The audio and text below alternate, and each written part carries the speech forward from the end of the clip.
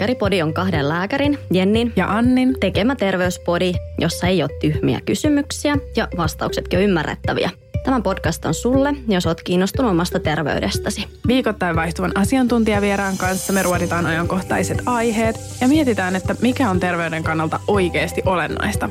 Juttu jatkuu Instassa, mistä löydät meidät nimillä Jenni Puoliväli ja Lääkäri Anni. Lääkäripodi on tuotettu Duodeckimin tuella.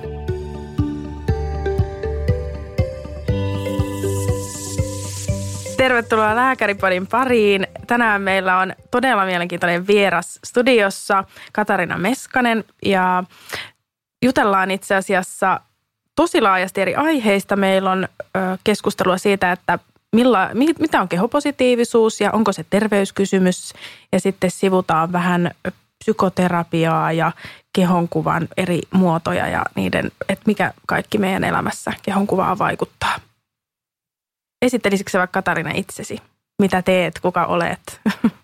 Joo, mä oon psykologi koulutukseltani. Mä oon valmistunut psykologiksi vajaa 10 vuotta sitten. Tehnyt 10 vuotta syömishäiriöiden parissa töitä. Tällä hetkellä mä opiskelen psykoterapeutiksi Helsingin yliopistossa. Ja mä teen puolet viikosta tuolla HUSin syömishäiriöyksikössä kliinisen psykologin töitä, eli ihan pääasiassa psykologin tutkimuksia, ja sitten puolet viikosta loppuviikko pidän omaa yksityisvastaanottoa tuolla ihanalla Lapinlahden lähteellä. Ja olet myös tietokirjailija. Joo, niin? on kirjoittanut muutaman kirjan, eli tosiaan tuon mainitsemasi Rakas keho yhdessä valokuvaaja Heidi Strengelin kanssa, joka ilmestyi nyt tuossa syksyllä, ja vuosi sitten ilmestyi tämmöinen Pysäytä tunnesyöminen, tunnesyömistä käsittelevä kirja multa, ja sitten on ollut mukana kirjoittamassa 2013 ilmestynyttä Irti ahminnasta, ja nyt tänä syksynä myöskin ilmestynyttä Irti bulimiasta kirjaa. Nämä molemmat Irti-kirjat on Duokkarin eli Duodeckimin ja nämä Pysäytä tunnesyöminen ja Rakas keho on Tuumakustannuksen kirjoja. Joo. Okei, ihan mahtavaa. Kiitos, että olet täällä meillä tänään vieraana. Sitten lisäksi studiossa tuttuun tapaan Anni ja Jenni. Tervetuloa mukaan Lääkäripodiin. Kiitos, mukava olla täällä. Sulla on ollut kanssa aika intensiivinen viime syksy. Joo. Nyt on tammikuu, kun me nauhoitetaan tätä, niin kerro vähän sun viime syksystä. No oli kyllä aika intensiivinen tosiaan toi syksy, että kyllä siinä tuli sillä tavalla niin kuin ravattua kaikenlaisissa eri paikoissa. Meidän kirja ilmestyi syyskuussa. Eli Rakas keho. Rakas keho ilmestyi syyskuussa ja sen tiimalta oikeastaan alkoi aikataulut tiivistyä sitten jo elokuussa, että tosi paljon näkyvyyttä ja kiinnostusta sai aikaan se kirja, että se oli oltiin Heidin kanssa ihan tosi iloissamme siitä, että miten hyvin se otettiin vastaan ja miten laajasti siitä kirjoitettiin ja miten se oli oikeastaan niin kuin kaikenlaisissa tai kaikissa formaateissa esillä. Kyllä, tietenkin intensiivistä aikaa oli, mutta samaan aikaan mä olin valtavan onnellinen siitä, että se sai niin paljon semmoista se meidän aihe nimenomaan, että se sai sitä näkyvyyttä, että puhuttiin aika laajasti kehonkuvasta, kehosuhteesta, kehopuheesta ylipäätänsä ja myöskin somen tasolla sitten me lanseerattiin semmoinen #rakaskeho-haaste, joka sai tosi hyvän vastaanoton ja mulla on semmoinen tunne, että se antoi aika monille ihmisille sitten avaimia siihen oman kehosuhteen työstämiseen. Joo, se oli kyllä tosi kiva. Mä itsekin siihen osallistuin ja Annikin taisi. Mä kanssa. Että semmoinen tosi niin kuin lähelle tuleva haaste ja pystyi niin kuin miettimään ja suhteuttaa siihen omaan kehonkuvaan. Ja sitten sitä sun kirjaakin lukenut, niin siellä on kyllä aivan mahtavia juttuja ja tarinoita, että on kyllä niin kuin tosi inspiroitunut. Että mikä teillä oli se ajatus siinä kirjan taustalla? Tai toki se sitä kehonkuva-asiaa varmaan halusitte tuoda esiin, mutta oliko siinä jotain muuta? Tämä on ehkä niin kuin alkanut muhia mun omissa ajatuksissa jo reilusti yli vuosi sitten. 2018 elokuussa me julkaisin kirjan tunnesyömisestä. Ja kuten tiedetään, niin syömisasiat ja kehoasiat kulkee hyvin usein sillä tavalla käsi kädessä. Ja mulla ei ollut siinä mun edellisessä kirjassa kovinkaan paljon tilaa kertoa tai kirjoittaa näistä kehoasioista, joten mä halusin sitten tietenkin laajentaa sitä. Ja se tuntui semmoiselta teemalta, että mä haluan tästä vielä kertoa. Ja oikeastaan aika hyvin osui intressit sitten yhteen Tuumakustannuksen kanssa ja nopeasti sitten upea Heidi Strengeli, joka on kuvannut tämän Rakas keho-kirjan kaikki kuvat ja kirjoittanut ne tarinat, niin saatiin Heidi sitten mukaan siihen. Ja se oli ihan alusta asti oikeastaan selvää, että ei voi oikeastaan mun mielestä tai meidän mielestä ei voinut kertoa kehonkuva-asioista, ellei siinä ole mukana myöskin jotain kuvaa. Ja sen takia musta tämä on niin tärkeä tämä meidän teos, koska se on kuvallinen teos ja se on aika semmoinen niin kuin peittelemätön, häpeilemätön kuvallinen tietokirja. Kyllä. Siitäkin näkee, että miten erilaisia kehoja on, kun ne kaikki kuvat on niin erilaisia. Se olikin meillä ajatuksena, että me haluttiin tuottaa semmoista vertaistukea ja sellaista aitoa samaistumispintaa, että ei vaan pelkästään kirjoiteta asioista, vaan näytetään myös. Ja mitä mä oon omassa kliinisessä työssäni oppinut on se, että sillä vertaistuella on aivan valtava voima ja merkitys kaikessa semmoisessa psykologisessa työstämisessä ja mä koen, että tämä oli meidän tapa antaa sitä vertaistukea kaikille, jotka näiden asioiden kanssa kamppailee. No sä teidän Rakas keho-kirja, niin sehän sai todella niinku innokkaan vastaanoton, niin kuin sanoitkin, niin mistä sä luulet, että se johtuu? Tai mikä siellä on taustalla? Musta se on jotenkin kutkuttavaa. Tämä oli ehkä oikea aika. Joo.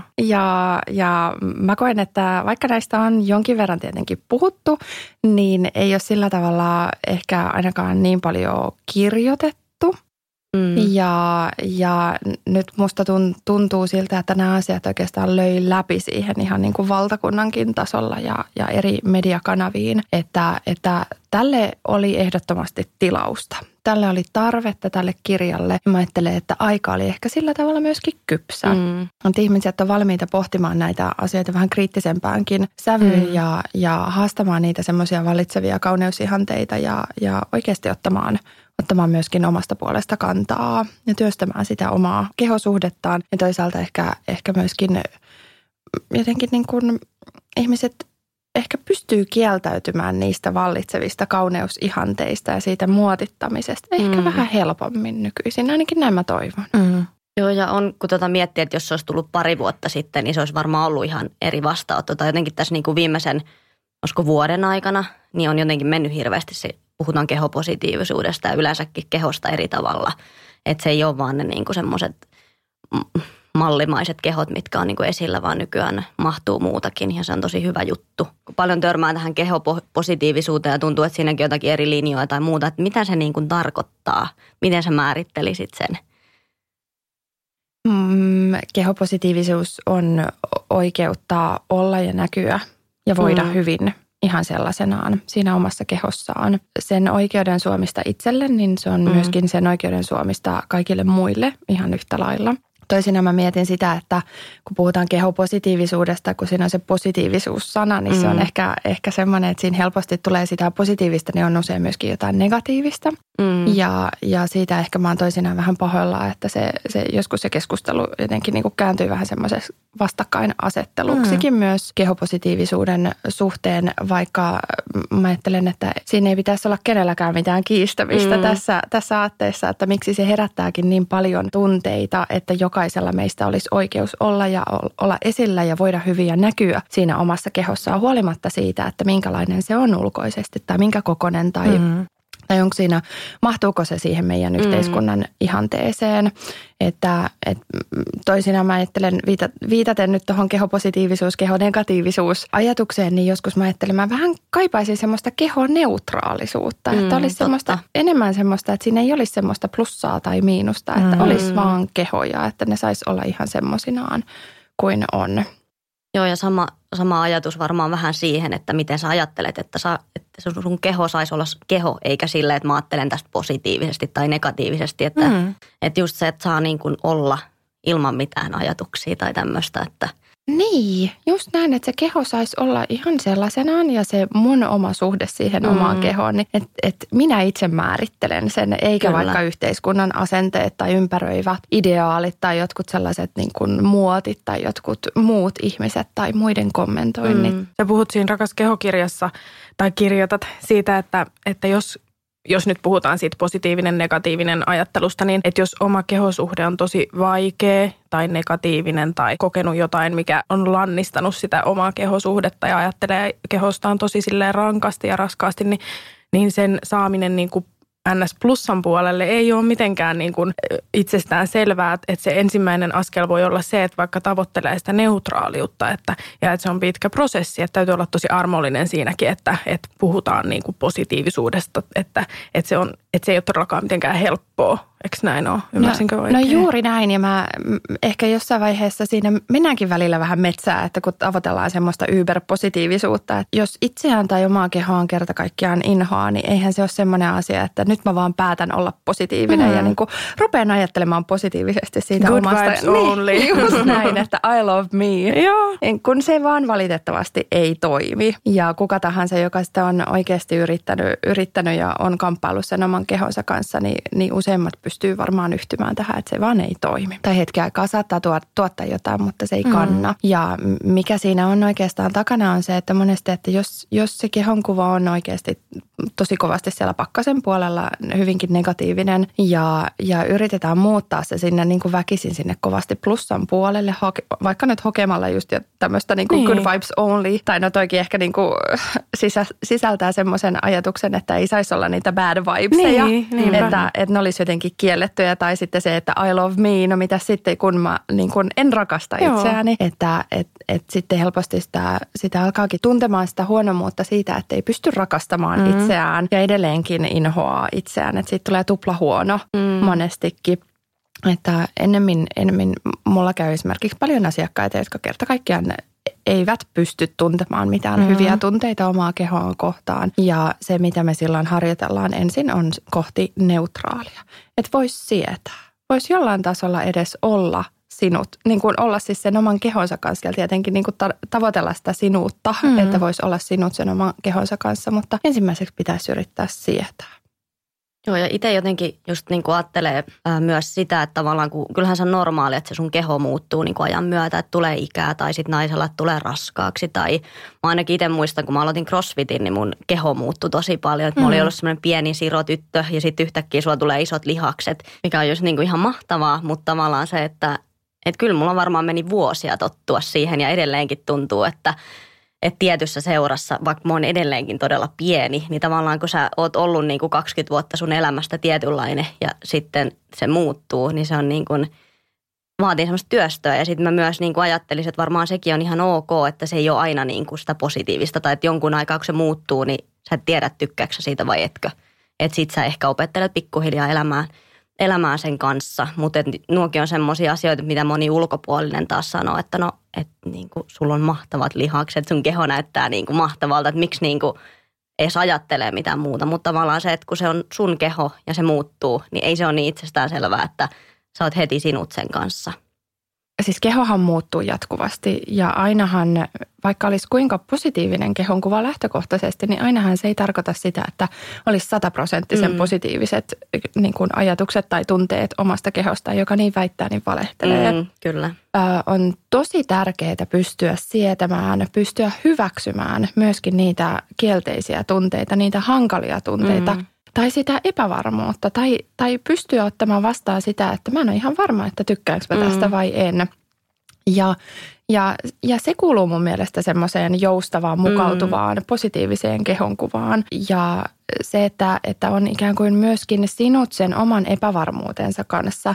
Ja jos sieltä jotain semmoisia hankalia tunteita nousisikin, niin ne ei välttämättä tarkoita mitään sen enempää. Että niihin voi suhtautua sillä tavalla vähän kuin ohimenevinä sääilmiöinä. Että nyt musta tuntuu tältä, mutta se ei aiheuta mitään vaikka toimenpiteitä tai tuo sen enempää tukaluutta siihen omaan olemiseensa. Joo, mutta just varmaan niin kuin toi, mitä monesti mediassa on se kehopositiivisuus, niin se jotenkin ruokkii sitä, että sun pitäisi aina olla tyytyväinen siihen sun kehoon, vaikka kyllähän niin jokainen varmaan ymmärtää, että eihän se näin pidä olla, mutta sitten kun sä saat sitä tiettyä viestiä, niin sit myös ajattelee, että että miksi musta tuntuu nyt tältä tai nyt mä en hyväksy tai toi tuntuu oudolta, mutta ne on niin kuin ok, niin kuin sama, että välillä on hyvä fiilis, välillä on huono fiilis, välillä väsyttää, niin kuin nehän kuuluu normaaliin elämään. Juuri näin, ne on semmoisia inhimillisiä kokemuksia ja se ei missään nimessä tarkoita sitä, että jos jossain vaiheessa olisikin vähän ikävä olla omassa kehossa, niin olisi vaikka epäonnistunut kehopositiivisuudessa. Mutta oot ihan oikeassa tuossa, että jos on semmoista yksinomaan positiivista viestintää, niin sehän on se toinen äärilaita siitä yksinomaan negatiivisesta viestinnästä, jolla mennään vähän ikään kuin metsään. Mistä sitten johtuu, kun säkin viittasit tuohon, että tavallaan se, mitä muut vaikka kommentoi, no siitä nyt voisi oma podcast-jaksonsa olla, että kommentoiko toisen ulkonäköä vai ei, mutta se, että kun me ajatellaan monesti itsestämme niin paljon kriittisemmin ja ikävämmin kuin muista, niin mistä se oikein johtuu? Voi estä, kun mulla olisi tuohon joku pätevä vastaus. Mä oon miettinyt koko mun uran ajan, että mikä ihme siinä on, että me hyväksytään paljon kaikenlaista muille ihmisille. Me sallitaan ja ollaan lempeitä ja hyväksyviä ja helliä ja huolehtivaisia muille ihmisille. Mutta sitten kun tulee kyse itsestä, niin on tosi vaikeaa olla itse itselleen ystävällinen tai edes jollain tavalla kunnioittava tai arvostava tai puhumattakaan siitä, että voisi rakastaa omaa itseään. Että se on monesti aika semmoista, mä puhun monesti mun työssä semmoisista vähän niin kuin kaksoistandardeista, että on ne standardit muita kohtaan, että on ihan ok muille, mutta ei se olekaan mulle ok.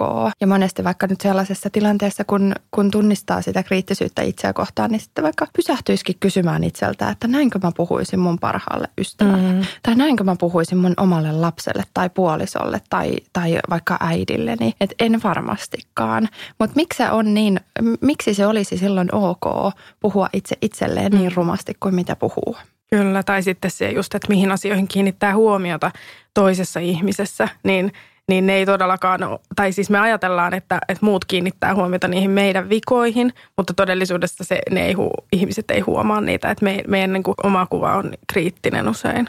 Niin, eihän me olla meidän ystävien kanssa vaan sen takia, että ne on jotenkin hyvännäköisiä. Niin. Tai eihän me tykätä meidän äidistä sen takia, että sillä on viehättävät kasvonpiirteet. Tai isästä sen takia, että sillä on jotkut kivat muskelit. Että onhan se jotenkin aivan vieras ajatus, että ne muut ihmiset olisi niin kuin näkis meistä vaan pelkästään sitä ulkosta olemusta. Mutta tietenkin samaan aikaan, että jos on semmoinen hirveän kriittinen suhtautuminen siihen omaan itseen tai näkee semmoiset viat tai puutteellisuudet kovin korostuneena, niin kyllähän ne sitten tietenkin värjää ja tahraa sitä omaa käsitystä, että ajattelee, että muutkin huomaa ne ja muutkin kiinnittää samoihin asioihin huomiota ja muutkin inhoaa näitä piirteitä mussa. Mitä sä oot, Jenni, mieltä? Onko ulkonäöllä väliä? Kyllä mun täytyy sanoa, että on sillä väliä. Mun mielestä se olisi niin kuin valehtelemista, jos mä sanon, että ei ole väliä. Koska kyllähän sitä niin kuin monesta ihmisestä ensimmäisenä tavallaan sä näet sen ulkonäön. Ja sitten mä ainakin itse koen, että joskus niin kuin se ihmisen ulkonäkö muuttuu. Se voi muuttua jotenkin positiivisemmaksi tai sitten negatiivisemmaksi. Jos jotenkin se ihminen on ihana, niin sitten se näyttää jotenkin kauniimmalta. En mä tiedä, tapahtuuko muille tämmöistä, mutta mä koen, että jotenkin, jos jotain ihmisiä tapailut tai muita, niin se muuttuu sitä mukaan, kun oppii tunteen sen ihmisen. Se ihminen muuttuu niin kuin kokonaiseksi, eikä ole vaan se ulkopuoli. Niin. Ja onhan se, eikö ole näin, Katariina, että meidän ensivaikutelma kuitenkin on usein se ulkonäkö? Tai että miten sä suhtaudut siihen, että on ehkä vähän tämmöinen provokatiivinen multa, mutta... On samaa mieltä Jennin kanssa, että onhan totta kai se ulkonäkö vaikuttaa, koska onhan se ensimmäinen asia, eihän me tiedetä siitä toisesta ihmisestä yhtään mitään ennen kuin me tutustutaan siihen. Ja onhan se kaikkien tutkimusten mukaan myöskin niin, että kyllä se valitettavasti se ulkonäkö vaikuttaa hirveän paljon. Mutta mahdollisimman pian ikään kuin siitä, kun päästäisiin pintaa syvemmälle, että niin kuin Jenni tuossa kuvasi, että kun siihen ihmiseen tutustuu, niin se ulkonäköasia tulee vaan enää semmoiseksi yhdeksi ominaisuudeksi muiden joukossa, että kyllähän me ollaan aika paljon muutakin kuin se, miltä me näytetään. Mutta se, miltä me näytetään, on se ensimmäinen, mikä meistä näkyy ulospäin. Kyllä. Sä oot siis psykologi, mutta eikö sä opiskele tai miksi sitä sanotaan, niin kuin kouluttaudu, niin myöskin psykoterapeuti? Kyllä, joo. Missä vaiheessa oot? Mä oon toista vuotta opiskelen nyt psykoterapeutiksi, eli tämä on tämmöinen melkein 4-vuotinen tai 3,5-vuotinen koulutus, että suurin piirtein keskivaiheella tämä on pitkä ja intensiivinen koulutus, että kyllä tämä aika paljon vaatii semmoista satsausta. Mitä se käytännössä tarkoittaa? Tai minkälaista työskentelyä on?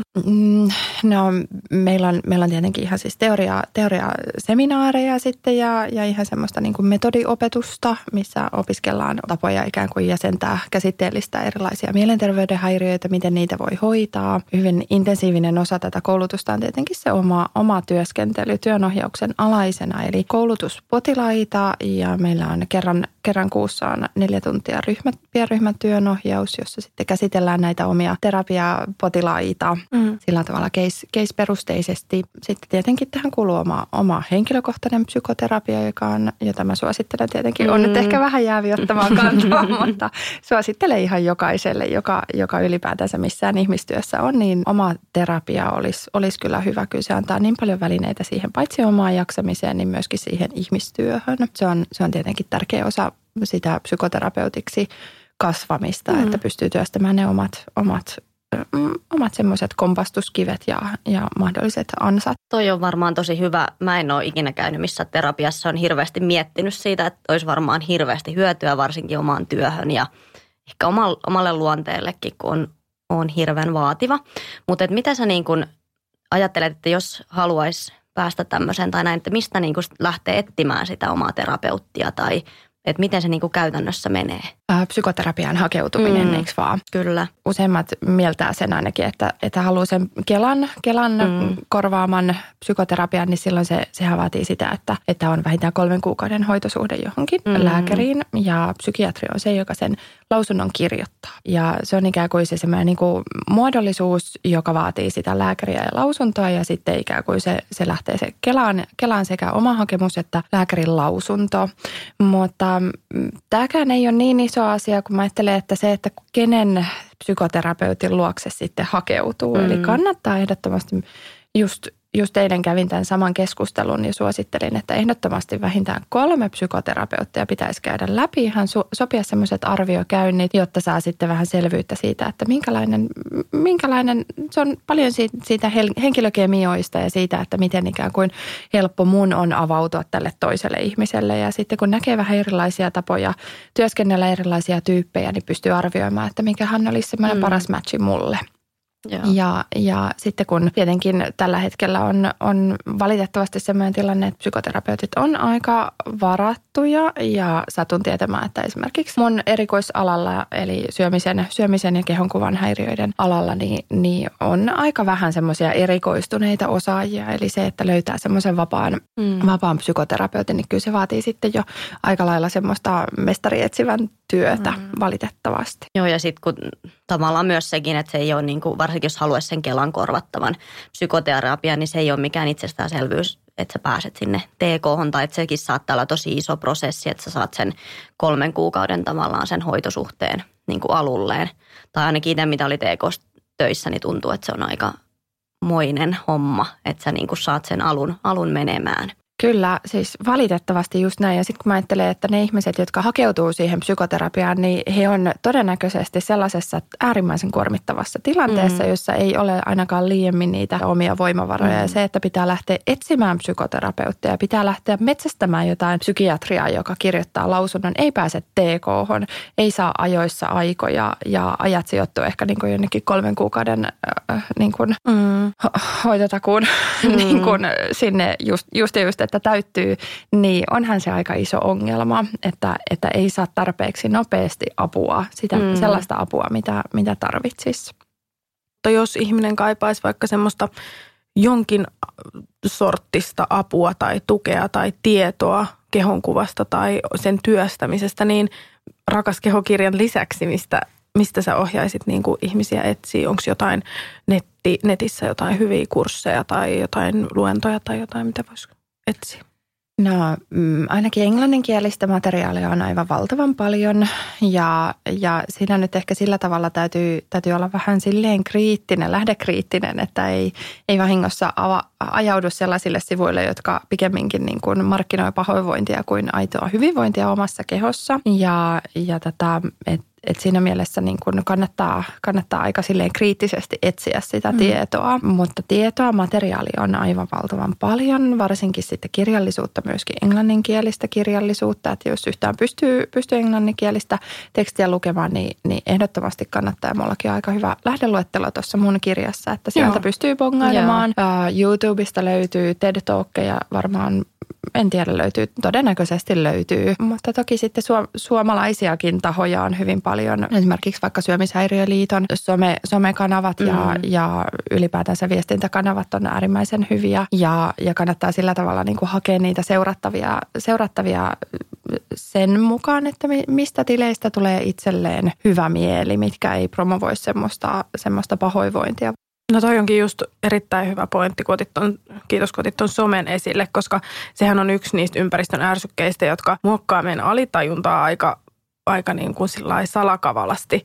Ja ainakin itselle niin kuin oli tosi jotenkin herättävää, kun jossain vaiheessa rupesin miettimään, että oikeasti, että minkälaisen tunnetilan tämä vaikka joku postaus tai joku tyyppi, jota mä seuraan vaikka Instagramissa, niin minkälaisen tunnetilan se jättää itselleen. Ja sitten kun rupesi siivoamaan niitä, jotka herätti vaikka jotain niin kuin riittämättömyyden tai kateuden tai niin kuin jollain tavalla vajavaisuuden tunteita itsessä, kun nehän on ihan inhimillisiä tunteita, niin se jotenkin oli tosi puhdistavaa. Että onko se sun mielestä niin, että itseään kuuntelemalla tunnistaa sen niin kuin tavallaan hyvän sisällön tai ylipäätään mistä tunnistaa semmoisen aidosti rauhaa ruokkivan sisällön? Kyllä, ehdottomasti ja kannattaakin olla sillä tavalla hyvin herkillä sen suhteen, että minkälainen tunne tästä mulle jää.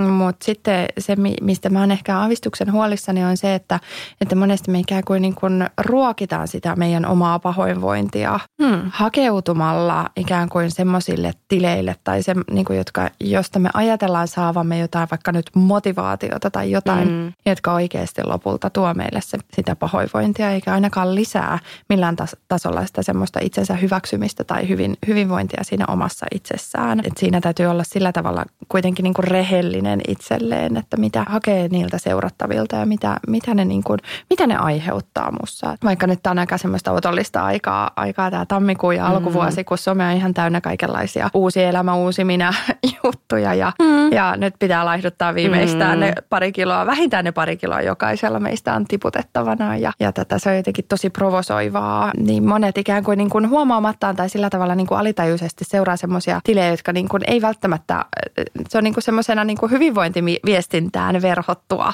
kuitenkin sellaista niin kuin pahoinvointia promovoivaa materiaalia, että tosi herkillä saa kyllä olla sen suhteen, että miltä musta tuntuu näiden postausten jälkeen. Jep, ja siis sitä kehopositiivisuuttahan käytetään vähän semmoisena ratsuna niin kuin myös kaupallisessa mielessä. Nykyään on huomannut, että muun muassa niin kuin jotkut terveyssidemerkit ja tiedätkö, ihokarvahöylämerkit on silleen, että hyväksy itsesi sellaisena kuin olet, mutta muista ajaa säärikarvat. Silleen, että niin kuin ihminen on kyllä aikamoisessa niin kuin ärsykkeiden ristiaallokossa. Niin ja se jotenkin jatkuva semmoinen kaksoisstandardi kaikessa viestinnässä, että oot hyvä sellaisenaan, kunhan ajelet ne kainalokarvat tai meikkaat tai muistat pestä Pantene Proveella, anteeksi, tuotemerkkinen hiukset, että ne on niinku semmoiset Pantene hiukset tai mitä muuta tahansa, että kunhan oot semmoinen tietynlainen, niin sit voit hyväksyä itsesi. Joo, ja sama jotenkin, kun osa sanoo, että sai just tileistä motivaatiota tai muuta, mutta että onko se just se motivaatio, että tommonen mä haluaisin olla. Tai kohti mun pitäisi mennä. Että eihän se niin kuin edesauta sitä itsensä hyväksyntää. Että jos sä koko ajan silleen, että no niin, kyllä mä nyt vielä tämän suklaan jätän pois, että kohta mä niin kuin näytän tolta tai muuta. Että ei kai se niin kuin, se on just sitä negatiivista. Juuri näin, ja siis sehän semmoista ehdollistaa itsensä hyväksymistä. Että sitten kun mä näytän tolta, tai sitten kun minäkin saavutan tämän ja tämän ja tämän, ja sitten kun mä pystyn siihen tähän tohon, niin sit mä voin hyväksyä itseni. Sitten kun mä oon samanlainen kuin toi mun idoli, niin sit mä voin hyväksyä itseni. Mutta eihän semmoinen siitä kumpuavat teot itseä kohtaan tai omaa kehoa kohtaan, niin eihän ne kumpua siitä aidosta hyväksynnästä, vaan se on sitä sitkuelämää. Että se ei ole lähtökohtaisesti, se status quo ei ole hyvä sellaisenaan. Että siinä on jotain muutettavaa. Joo, ja paljon toi ajatus on mun mielestä muuttunut, mutta silti tuntuu, että monilla on se, että tavallaan mä hyväksyn, mutta sitten kun mä saan ton tai laihdutan tai näytän tolta. Ja sitten kun moni unohtaa mun mielestä sen, että kun sä katot vaikka jotain IG-tiliä ja haet sitä motivaatiota, että sä saatat olla vaikka ihan eri mallinen ihminen tai niin kuin, että sun rakenne on jo erilainen, että eihän susta tuu niin kuin ikinä samanlaista kuin sen toinen, vaikka sä tekisit mitään ja näännyttäisit itsesi niin kuin ihan täysin nälkään. Niin se ei vaan tule tapahtumaan, että jotenkin pitäisi niin kuin nähdä vaan se oma keho ja ne omat mittasuhteet, eikä koko ajan hakea ulkopuolelta sitä, että toi on tommonen hyvän näköinen, toi on huonon näköinen tai niin kuin tämän tyyppistä. Kun musta sanoit ihan sairaan kauniisti, tai siis sairaan, mutta siis todella kauniisti kirjassasi, että keho on niin kuin elämäntarina yksissä kansissa, että se on muutakin kuin kansikuva. Että tavallaan se elämä on muutakin kuin se ulkokuori ja se miltä näyttää. Ja me ollaan aika armottomia itseämme kohtaan, että just vaikka nyt IG-tilejä seuraamalla, niin useimmiten mitä me saadaan tietoa niistä ihmisistä on se kansikuva. Kyllä. Se on hyvin, hyvin yksiulotteinen kansikuva ja se on semmoinen niin kuin best self-tyyppinen niin kuin, tai best version of me-tyyppinen kansikuva, semmoinen imago ja semmoinen niin kuin idolimainen. Ja mitä kauempana se on meistä niin kuin todellisesta siitä, että minkälaisia me ollaan vaikka kehon rakenteelta tai elämäntyyliltä tai ylipäätään sen mahdollisuuksiltaan, niin sitä enemmän se aiheuttaa pahoinvointia meissä seurata semmoisia ikään kuin motivaatiotilejä, jotka on tosi kaukana siitä meidän omasta realismista. Ja samalla mä ajattelen, että helposti sitä jotenkin redusoi itseensä semmoiseksi vaan ulkonäölliseksi edustukseksi itsestään ja unohtuu helposti. Varsinkin nyt some on niin semmoinen visuaalinen maailma, että siellä helposti unohtuu se, että mitä kaikkea me muuta ollaankaan kuin se ulkonäkö ja ulkomuoto ja ulkoinen kuori meistä, että se semmoinen oman kehon vaikka toimijuus unohtuu tai se, että mitä kaikkea me esimerkiksi somessa ei pysty aistimaan. Niin, totta. Muuta kuin näkemään tai ehkä kuulemaan. Mutta kehossahan on paljon muitakin aisteja, esimerkiksi tuntoaisti tai liikeaisti tai vaikka tasapainoaisti. Ja se helposti, mitä enemmän me siellä vietetään aikaa, niin sitä yksiulotteisemmin me ikään kuin myöskin itseämme tarkastelemme. Toi on tosi mielenkiintoista. Ja ehkä mä oon ajatellut, tai Jenni, miten sä koet tämän, mutta niin kuin mä ajattelen, että lääkäriys jotenkin vaikuttaa aika paljon siihen, miten mä suhtaudun kehoon, on se sitten omani tai jonkun muun keho, että mä suhtaudun jollain tavalla niin kuin, aika se toimivuus tietyllä tavalla edellä, koska se on se mun ammatti. Että joo, toi on just hyvä sana, toi toimivuus. Joo. Että se sun keho toimii, että sitä niin kuin paljon enemmän nykyään ajattelee sitä, että se toimii ja sä oot terve ja sä pystyt tekemään asioita sillä. Että se on mulle ainakin niin kuin hirveän tärkeää ja varsinkin just ton urheilunkin kautta, että se, että mä voin harrastaa asioita, mitä mä haluan.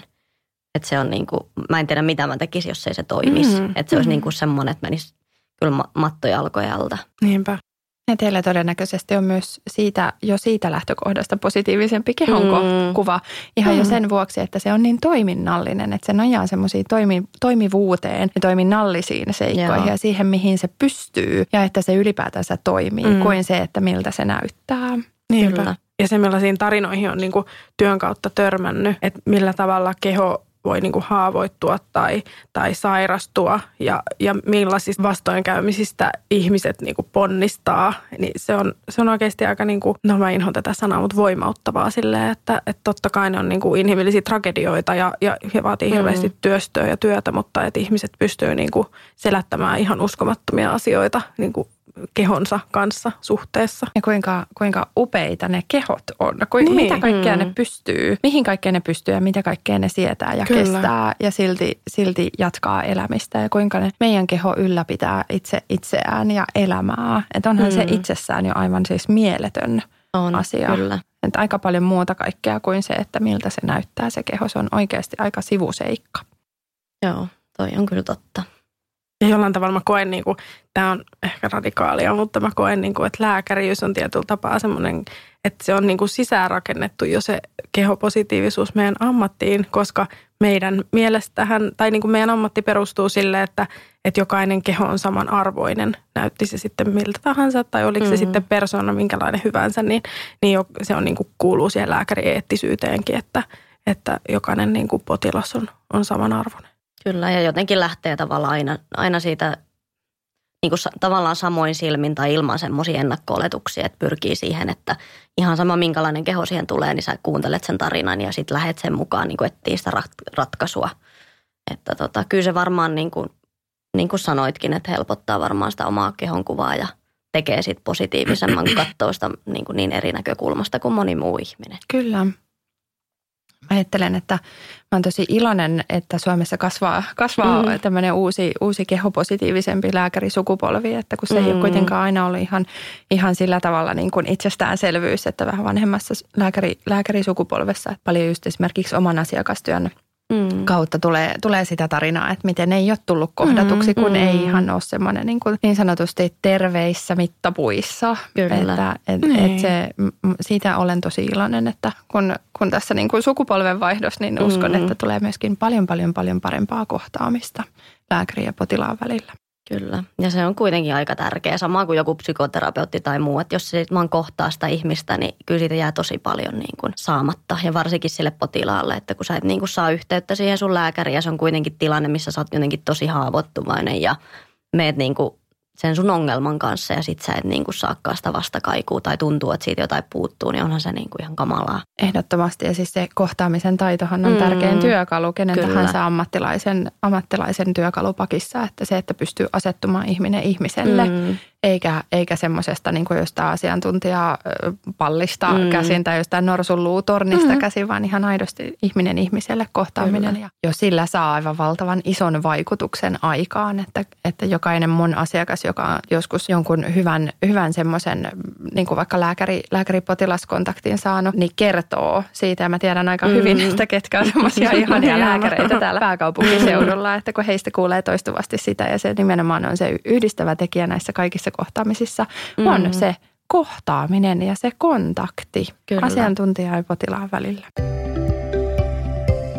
Viittasit tuohon, että terveys tai tavallaan kehopositiivisuuteen versus terveyteen. Sehän on kuitenkin sellainen tavallaan erikoinen argumentti, mikä tuodaan ja mitä on joskus niin kuin lääkäreiden kesken käydyissä keskusteluissakin kuullut, että se kehopositiivisuushan on sellaista lihavuuteen kannustamista ja nähdään kaikki varmaan ihan punasta tässä studiossa istuvat, kun kuulee tuommoista. Mitä sä sanoisit, että onko siinä niinku ymmärretty kehopositiivisuuden sanomaa ollenkaan ja onko se ollenkaan terveyskysymys ja että kun se terveys kuitenkin kietoutuu kehoon ja kehosuhteeseen hyvin voimakkaasti, niin miten niinku terveys ja kehopositiivisuus, niinku millaisia niinku liittymäkohtia niillä on edes? Mistäs mä aloittaisin? Tämä nostattaa mulla aika paljon tunteita, koska tämä on aika semmoinen argumentti, mikä aika usein vedetään esiin, että mutta miten se terveys, että kannustatko sä kaikkia ryhtymään läskeiksi.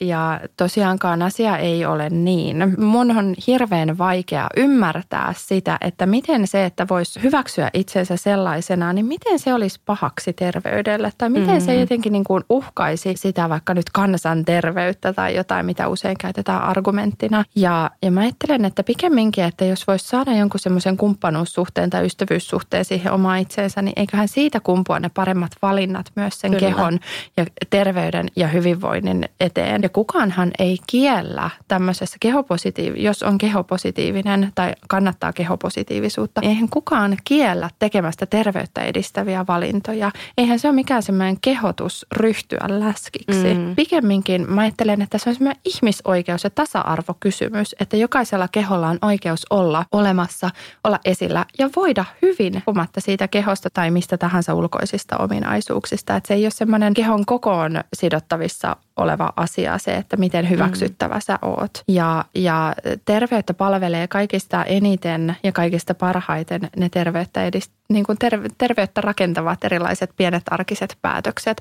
Ja jos mä koen, että mun keho on arvokas itsessään, niin mä haluan ehkä sitä todennäköisemmin myös kohdella paremmin, kohdella kunnioittavammin kuin sitten sellaista kehoa, jonka kautta mä yritän ostaa hyväksyntää sillä, että mä kuritan sitä tai dieettaan tai laiduttelen tai rääkkään tai mitä tahansa. Et eihän se ole semmoista niin kuin terveyttä edistävää laisinkaan. Tai ainakaan mun silmissä. Mä näen tietenkin hyvin paljon sitä toista äärilaitaa, että kun se kehon rääkkääminen etenee siihen syömishäiriöön, joko siihen äärimmäiseen laihuuteen, kun se lähtee ihan käsistä tai sitten siihen siihen äärimmäiseen lihavuuteen, kun se lähtee toiseen suuntaan. Että mun on hirveän vaikea nähdä näitä jotenkin semmoisina niin kuin vastakkainasetteluna terveys ja kehopositiivisuus. Tuo varmaan liittyy osittain siihen, että sä et niin kuin ymmärrät, mitä se kehopositiivisuus tarkoittaa. Koska just toi, miten niin kuin puhuit sitä, että jos niin kuin rääkkää kehoa ja jos me niin kuin vaikka lääkäritkin koko ajan vaan puhutaan siitä, että pitää laihuttaa ja sä oot lihavat, aivan niin kuin ne ihmiset ei tietäisi sitä. Tavallaan, että ihan niin kuin se olisi joku semmoinen kirkas valo taivaalta, että ai jaa, että onko mä niin kuin ylipainoinen tai muuta. Että ei se varmaan niin kuin auta sitä asiaa, vaan että enemmän pitäisi mennä just siihen, että antaa välineitä, että miten oppii arvostaa itseä tämmöisenä ja just sitä, että haluaa tehdä hyvää sille omalle keholle. Niin varmasti se just lähtee, niin kuin sanoitkin, että sitten niin kuin tekee niitä hyviä valintoja. Ja siis ne on ihan tästä tulee monta asiaa mieleen. Ensinnäkin se on mun mielestä arvokysymys, että onko mä riittävän arvokas, jotta mä voin suoda itselleni hyvinvointia. Niin, kyllä. Ja jos mä en ole muiden mielestä arvokas, eli esimerkiksi vaikka niin kuin lähipiiri, joka haukkuu mua läskiksi tai lääkäri, joka kommentoi mun painoa ikävään sävyyn tai media, joka suoltaa sitä laihdutussoopaa, niin mun on hirveän vaikea kokea myöskään itseäni arvokkaaksi, jotta mä voisin toimia sillä tavalla kuin, että mä arvostaisin omaa kehoa. Ja sitten toisekseen, niin se pelkkä semmoinen kehotuslaihtuahan ei ole mun mielestä hoitoa. Että kyllähän siihen pitää tarjota jotain muutakin siihen tueksi. Ja monesti, ja just niin kuin Jenni sanoi, että kenellekään se ei tule yllätyksen. Ei varmastikaan. Ja musta se on jotenkin yllättävää, että miten helposti me, paitsi lääkärit, niin myös ihan yhtä lailla muutkin terveydenhuollon ammattilaiset sortuu siihen jotenkin ajattelemaan, että ihan kuin tämä ihminen ei olisi itse tullut ajatelleeksi. Ja mun kokemuksen mukaan monesti sellaiset parhaimmat kohtaamiset on sellaisia kohtaamisia, joissa ei välttämättä edes tarvitse puhua painosta, koska se on joka tapauksessa siellä tiedossa. Että ennemmin puhutaan siitä jaksamisesta tai elämän tyytyväisyydestä tai arvojen mukaisesta elämästä, että elääkö semmoista itselleen merkityksellistä elämää. Tai esimerkiksi sanotaan, että vaikka sellaisessa tilanteessa, jossa pienten lasten äiti kertoo, että ei pysty enää leikkimään lattialla lasten kanssa, niin se voi olla aika semmoinen hyvä hetki, että niin, mutta sä kuitenkin ehkä haluaisit pystyä. No, mitä me voitaisiin tehdä tälle asialle? Tässä kerran ei tarvitse puhua painosta tai ylipainosta, vaan niistä ihan pienistä asioista ja ihan sellaisista niin kuin mihin, ja monet, ja sitten vielä sekin oletus, mä pääsen kuulkaas naisen vauhtiin, anteeksi, tämä aiheuttaa muussa niin paljon tunteita, mutta sitten myös semmoinen ajatus, että ihan kun nämä ihmiset ei olisi jo ollut, niin kuin yrittäneet kaikkensa hallitakseen sitä omaa painoa, että se on jotenkin mun mielestä aika niin kuin ylemmyyden tuntoista monelta ammattilaiselta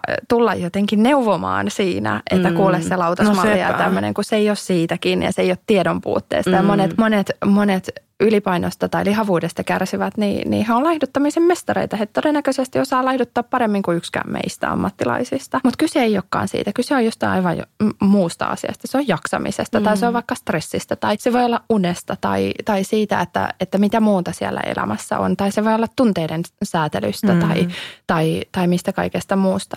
Että se tuskin on kuitenkaan ihan pelkästään siitä lautasmallista. Että ne ei ole ne niin kuin valinnat siinä lautasella, vaan valinnat siellä laajemmin siellä elämässä, jotka mättää. Joo, kyllä. Ja tuossa tulikin ihan hyviä niin kuin keinoja, mitä mä ehkä itse kokisin, että voisi käyttää vaikka vastaanotolla. Mutta ongelmana mä koen jossain määrin myös sen, että kun meillä niin opetetaan se sama kuin tupakka, että pitää ottaa puheeksi ja ylipaino pitää ottaa puheeksi. Ja sama niin kuin ehkä myös tuolla omassa työssäkin, kun mä oon leikkaussalissa, mä kohtaan sen potilaan ehkä niin kuin maks 15 minuuttia ja siinä on 10 muuta ihmistä ympärillä. Mun pitäisi siinä mukaan ottaa puheeksi se ylipaino. Niin tuntuuhan se ihan absurdilta silleen, että hei, ootko huomannut, että sulla on ylipaino? Silleen, että eihän se nyt ole niin kuin millään tavalla niin kuin hyvä ratkaisu, mutta just se, että meillekin ehkä opetettaisiin jo siellä lääkiksessä enemmän sitä, että miten just tehdä sen sillä lailla, että sä et puhu siitä painosta, koska potilas kyllä on siitä tietoinen. Ja hän on just varmaan yrittänyt kaikkensa, mutta että voisi niin kuin auttaa, mutta ilman, että niin kuin tuo sen tolleen tökerösti esille. Niin. Mä oon ihan samaa mieltä. Mun mielestä meidän kaikkien koulutuksessa tarvittaisiin paljon enemmän semmoisia valmennustaitoja. Joo, kyllä. Ja se, että miten me muutamilla kysymyksillä voitaisiin jotenkin niin kuin moottoroida, katalysoida semmoista omaa sisäistä muutosta ja niin kuin sellaista uudenlaista oivallusta ja ajatusprosessia. Että lääkäreillä on tosi hankala tilanne, koska aikaa on yleensä se 10-15 minuuttia per potilas ja siinä on koko se elämänhistoria useimmiten käytävänä siinä samassa, että eihän se jätä paljon ole aikaa eikä resursseja, että ei ole, missään nimessä tämä ei ole mun kritiikki niin kuin lääkäreitä kohtaan, vaan kritiikki lähinnä siihen niin kuin systeemiin ja siihen resursointiin, että meillähän ei ole annettu mahdollisuuksia oikeasti hoitaa näitä asioita. Meillä on annettu mahdollisuus ottaa asia esille ja sitten potilas jää keskenään sen asian esille niin kuin asian kanssa. Mä ajattelen, että jos olisi semmoisia hyviä oivalluttavia kysymyksiä tai sellaisia, mitä voisi pohtia valmiiksi, että miten sen ja vaikka niin kuin, ihan sanotaan niin kuin koulutuksessakin voi jo eri tavoin rooliharjoitella erilaisia kysymyksiä, miltä se tuntuu ja sitten mä oon tosi mielissäni siitä, että nykyisin on hyvin paljon näitä kokemusasiantuntijoita hyödynnetään paitsi ihan siis terveydenhuollossa, kun suunnitellaan erilaisia palvelurakenteita, niin myöskin koulutuksessa ja yhä enemmän pitäisi olla sitä ensikäden tietoa myöskin, että miltä se potilaasta tuntuu.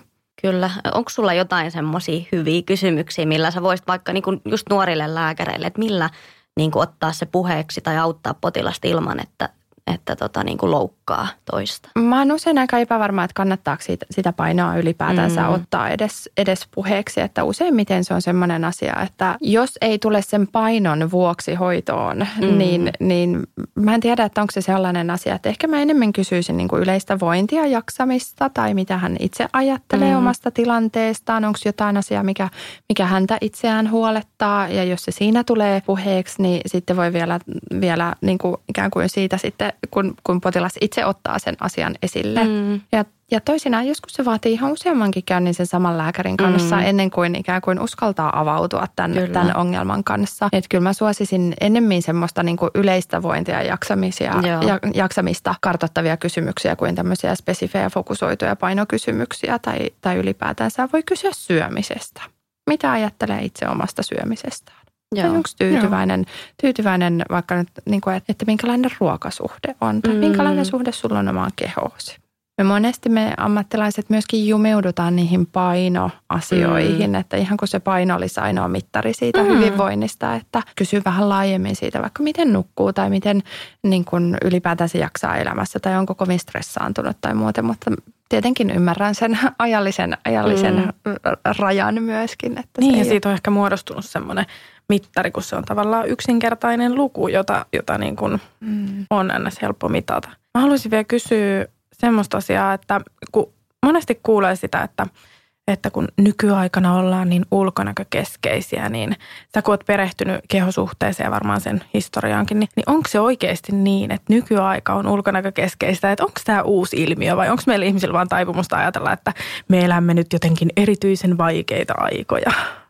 No ei ole missään nimessä uusi ilmiö, että kyllähän meitä ainakin naisiaan kautta aikojen kannustettu muuttamaan ulkonäköä ja sitä kautta se on aina ollut semmoinen, niin kuin yhteiskunta on ollut hyvin ulkonäkökeskeinen varsinkin naisten osalta, että ei tämä meidän uusi 20-lukumme ei siinä mielessä kyllä poikkea 100 vuoden takaisesta, että ihan samoissa sillä tavalla niin kuin samoja piirteitä hyvin paljon, mutta se mikä ehkä niin kuin nykyisin on uutta on se, että se visuaalinen, se kuvatulva ja se on ikään kuin kaikkialla ja kaikkialta me saadaan sitä semmoista hienovarasta viestiä ja se ulottuu myöskin hyvin paljon laajemmalle. Että se on ehkä semmoinen meidän nykyajan sellainen eräänlainen vitsaus, että kun se on me eletään niin voimakkaan visuaalisessa maailmassa. Ja lapsesta saakka. Ihan lapsesta saakka.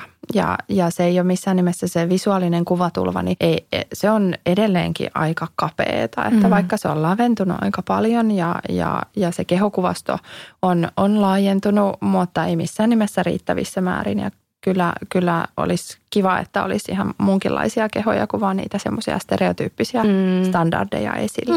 Kyllä niin kuin ihan koon lisäksi, mistä ollaan tänään paljon puhuttu, niin myös se niin kuin väri ja toimivuus ja toimintakyky ja tämmöiset asiat, että olen kyllä ihan samaa mieltä, että laajennusta tarvitaan. Ehkä pikkuhiljaa. Eipä tämä maailma on monessa muussakaan asiassa vielä valmis, mutta ehkä tästä taas joku vähän oivaltaa jotakin. Mulla on ollut ainakin itselläni semmoinen tavoite, että maailma muutetaan paremmaksi, olisi sitten vaikka yksi kehonkuva kerrallaan, mutta kun tekee semmoista ruohonjuuritason työtä, niin kyllä kyllä mä ajattelen, että ne on myöskin semmoisia positiivisia tartuntoja, että jos onnistuu jonkun toisen ihmisen luopumaan vaikka semmoisesta itsensä rääkkäämisestä tai laiduttamisrumpasta tai onnistuu jotenkin niin kuin toisen ihmisen saamaan ajattelemaan vähän positiivisemmin itsestään, niin ehkä se leviää sitten tämän ihmisen kanssa, kun hän sitten onnistuu tartuttamaan sen saman ikään kuin positiivisen kehonkuvan tai kehosuhteen johonkin toiseen. Sillä tavalla mä näen siinä mahdollisuutta semmoiseen positiiviseen pandemiaan, että silleen kyllä mä olen optimisti. Haluan uskoa parempaan maailmaan, mutta sitä täytyy myöskin tehdä ja rakentaa. Meillä tuli aika paljon tosi hyvää keskustelua. Ehkä jotain aiheita tätä voisi jatkaa koko päivän. Kyllä. Ihan älyttömän niin kuin mehevää tai tämmöistä jotenkin herkullista keskustelua. Ihan arvostan niin paljon sun asiantuntemusta ja sitä myös, että sä oot niin kuin käyttänyt tavallaan asiantuntijuutta tai tuonut sitä esiin, koska mä oon sitä mieltä, että Suomessa on ihan liikaa semmoisia ihmisiä, joilla on asiantuntemusta ja tietoa, mutta jotka ei niinku osaa tuoda sitä esiin tai uskalla tuoda sitä esiin sillä tavalla, että ihmiset ymmärtäisivät, mistä heidän alassaan on kyse. Että tosi rohkeata. Kiitos samoin teille ja mä arvostan teitä ihan älyttömän paljon just sen takia, että te uskallatte olla esillä ja mun mielestä mä koen sen vähän semmoiseksi mun myöskin paitsi henkilökohtaiseksi, mutta ennen kaikkea asiantuntijan velvollisuudeksi, että jos ei me asiantuntijat olla esillä siellä somessa, niin joku sen paikan nappaa ja onhan se aina tärkeämpi se, että siellä on ne ihmiset, jotka aidosti on niin kuin perehtyneet, jotka tietää, jotka pystyy niin kuin jollain tasolla kriittisesti arvioimaan sitä, paitsi omaa tuottamaan tietoa, niin myöskin sitä niin kuin välittämään sitä omaa niin kuin välittämäänsä tietoa ja sitä niin kuin vaikutelmaa ja ylipäätänsä niin kuin sitä sisältöä, mitä tuottaa sinne someen. Että mun mielestä se on tosi tärkeää, että asiantuntijat on esillä ja taas kerran uskon, että tässä on ehkä semmoinen sukupolvi, joka kasvaa varmaan semmoiseen monialaiseen ja moniulotteiseen vaikuttamiseen, että kyllä se on ehdottomasti meidän nuoremman sukupolven tehtävä ja velvollisuus ja mun mielestä myöskin vastuu. Kyllä. Sua voi seurata Instagramissa. Joo, psykat.fi on Instagramissa ja tätä sitten tuolla Facebookin puolella sama eli psykat.fi. Kiitos Katariina Meskanen. Kiitos. Ollaan otettuja, että pääsit tänne vieraaksi ja tavataan tulevaisuudessa ja niin, kiitos kaikista ihanista keskustelusta. Kiitos Anja ja kiitos Jenni. Olette ihania. Kuin myös. Ja kiitos kuuntelijoille, kun olitte mukana. Mukavaa päivää. Joo, kiitos. Kiitos. Moi moi. Moi.